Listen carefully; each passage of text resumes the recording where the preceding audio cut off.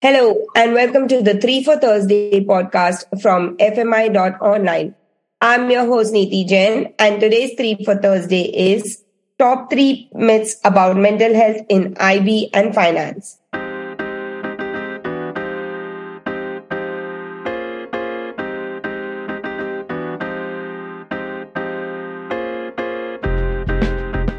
And today, my guest is Shubhangi Rastogi, who is a founder at Mind Alcove. Mind Alcove creates a positive and supportive environment where individuals can express themselves freely, write down their thoughts explicitly, explore their emotions, and improve their mental health and become emotionally fit. Hi, Shubhangi, how are you?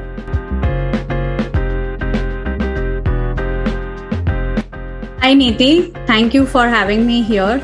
I'm absolutely good. How are you? Thanks so much. I'm absolutely fine as well. Just a middle of the week. And if you could give us a little bit more background about yourself and your experience in mental health space as well in HR. Sure. And hello to all the listeners of 3 for Thursday podcast. I am a seasoned corporate HR turned full-time mental health startup founder. Like you mentioned, we enable people to become emotionally fit and live a fulfilled life. In my corporate life of 15 years, I have worked with some of the best companies in the world, like Microsoft, Motorola, Capgemini, Red Hat, and Columbus Global. I'm also a life coach for over a decade now, with a sharp focus on emotional intelligence. I think all this experience manifested into my current venture, that is Mind Alcove, which is an on-demand mental well-being app.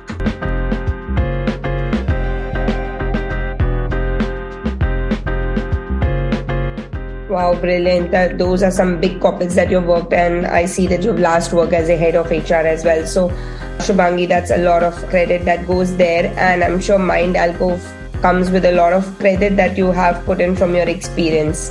So, Shubhangi, a lot of people have a lot of myths about mental health, about being a stressful environment or being, under pressure. So what, according to you, are the top 3 myths about mental health in this space?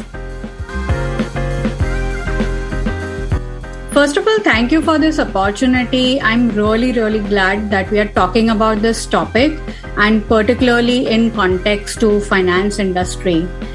The investment banking and finance industry is renowned for its ruthless working hours and challenging lifestyle and assumed large paychecks. So I would say it's a breeding ground for many underlying mental health challenges. So talking about the myths, I think myth number 1 is having mental health issues or even taking care of them is a sign of weakness. So this is the most talked about and most significant myths of all. And this belief has perpetuated to a culture of silence, where employees are reluctant to seek help and they fear of being stigmatized or viewed as incompetent. So, but the thing is that mental health issues can impact anyone regardless of their industry or profession. And seeking help is always a sign of strength and not of weakness. Lately, with multiple turbulence in the market and the industry lately, the news these days are filled with such information. We are reading about what's happening with SVB. And I'm sure many people would have faced financial loss, job loss, a lot of uncertainty, or even enormous stress at work. And it's not easy to cope up with that. Asking for help or building habits that support good mental health, or going to a professional counselor to seek preventive care or otherwise can actually help people to cope and deal with these massive issues.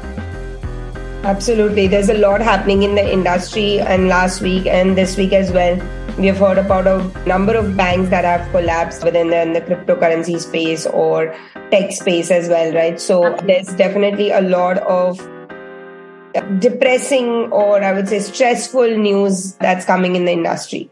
Yeah, and we don't even know how people are actually coping up with it, because with these news, their stories are getting behind the scene. Absolutely. So, like you said, taking care of mental health is considered a weakness. So, this is definitely a myth, and people need to go out and talk about it, or even take care of their own health, whether it's through meditation, yoga, or listening to various podcasts. Absolutely. Or different things that they can do for mental health. And, it could be a sport, it could be running, and other activities as well. Yes. And that's the best about taking care of mental health. It's unique to everybody. So people need to find what works for them and build on it. Yeah. But also, if there is a deeper issue, then they should definitely go and to a professional and seek out help. So that's why we believe in preventive care than actually waiting for the problem to knock at our door. Yeah, absolutely. So that's myth number one, that taking care of mental health is considered a weakness. What, according to you, is the second myth? So myth number two is people talking very casually about high stress is just part of the job in this industry. So my husband works in the banking industry, and often I have heard him and his friends saying this very casually and accepting it as a matter of fact. While this industry is known for its high pressure environment, it is not healthy or sustainable for people to be constantly operating under extreme stress. Yeah. In fact, this myth has led to the normalization of poor mental health and burnout. And ultimately, it has kind of negatively impacted individuals' mental well-being and even ability to perform their job effectively. Absolutely correct. Yes, stress is definitely considered a part of the industry in IB or finance. So if you're taking up a job in IB and finance, it's assumed that you're going to be having a stressful job. It's assumed you're going to be stressed all the time, and it's become a part of the culture as well. Absolutely. And I think people must be encouraged to call out extreme stress culture and demand a conducive environment that helps the employee overcome the burnout or mental health challenges due to extreme stress. Yeah. But I feel it's a two-way street. As much as it's employers' responsibility or industry's responsibility to provide access to good mental health resources, it is also an individual's responsibility to ask for help upon any identification of any problem. Absolutely. Yeah. But then I think it brings out to our third myth that we're going to talk about, which is, seeking help, which, most people think is going to hinder their career or harm their career. So can we talk then a little bit more about our third myth, which is seeking help? Yes. So most of the people, even though seeking help is looked as a sign of weakness, many people don't seek help because they feel that it will harm their career. Yeah. Ultimately, that's the major roadblock for them to seek help. So many people avoid taking help as they again feel they fear being stigmatized or viewed as weak or vulnerable at work or unreliable, probably unfit for a promotion or unwilling to take up more responsibilities. Right. And this perception actually gets fueled by a culture of extreme stress. And this belief that vulnerability is not compatible with success in the industry, that just stops the problem. But absolutely correct. Yeah, but that's not true anymore. Research has shown that seeking help for mental health issues can actually benefit an individual's career in the long run. Yeah. A global study conducted by National Institute of Mental Health that employees seeking help reported fewer sick days and better job performance and improved relationships with colleagues and supervisors. Absolutely. And Moreover, many organizations are now actively promoting mental health awareness and encouraging employees to seek help when needed. But these are really progressive organizations, and they are finally recognizing the importance of mental health in the workplace. And they want to support their employees to achieve optimal mental health.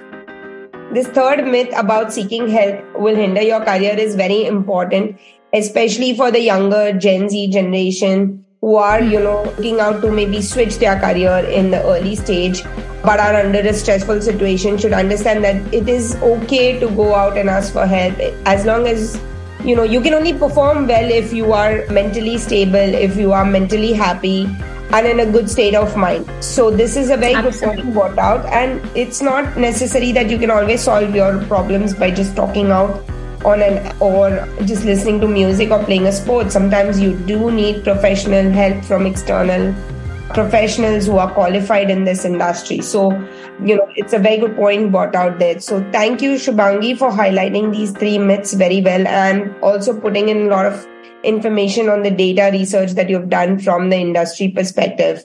So thank you so much.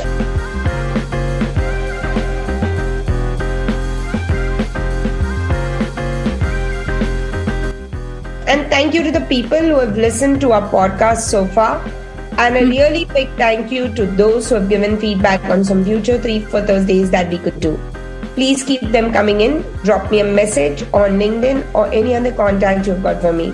And we'd love your support. And you can do that by rating, reviewing, and subscribing to our 3 for Thursday podcast. Finally, have a look at our free resources at fmi.online. See you next Thursday.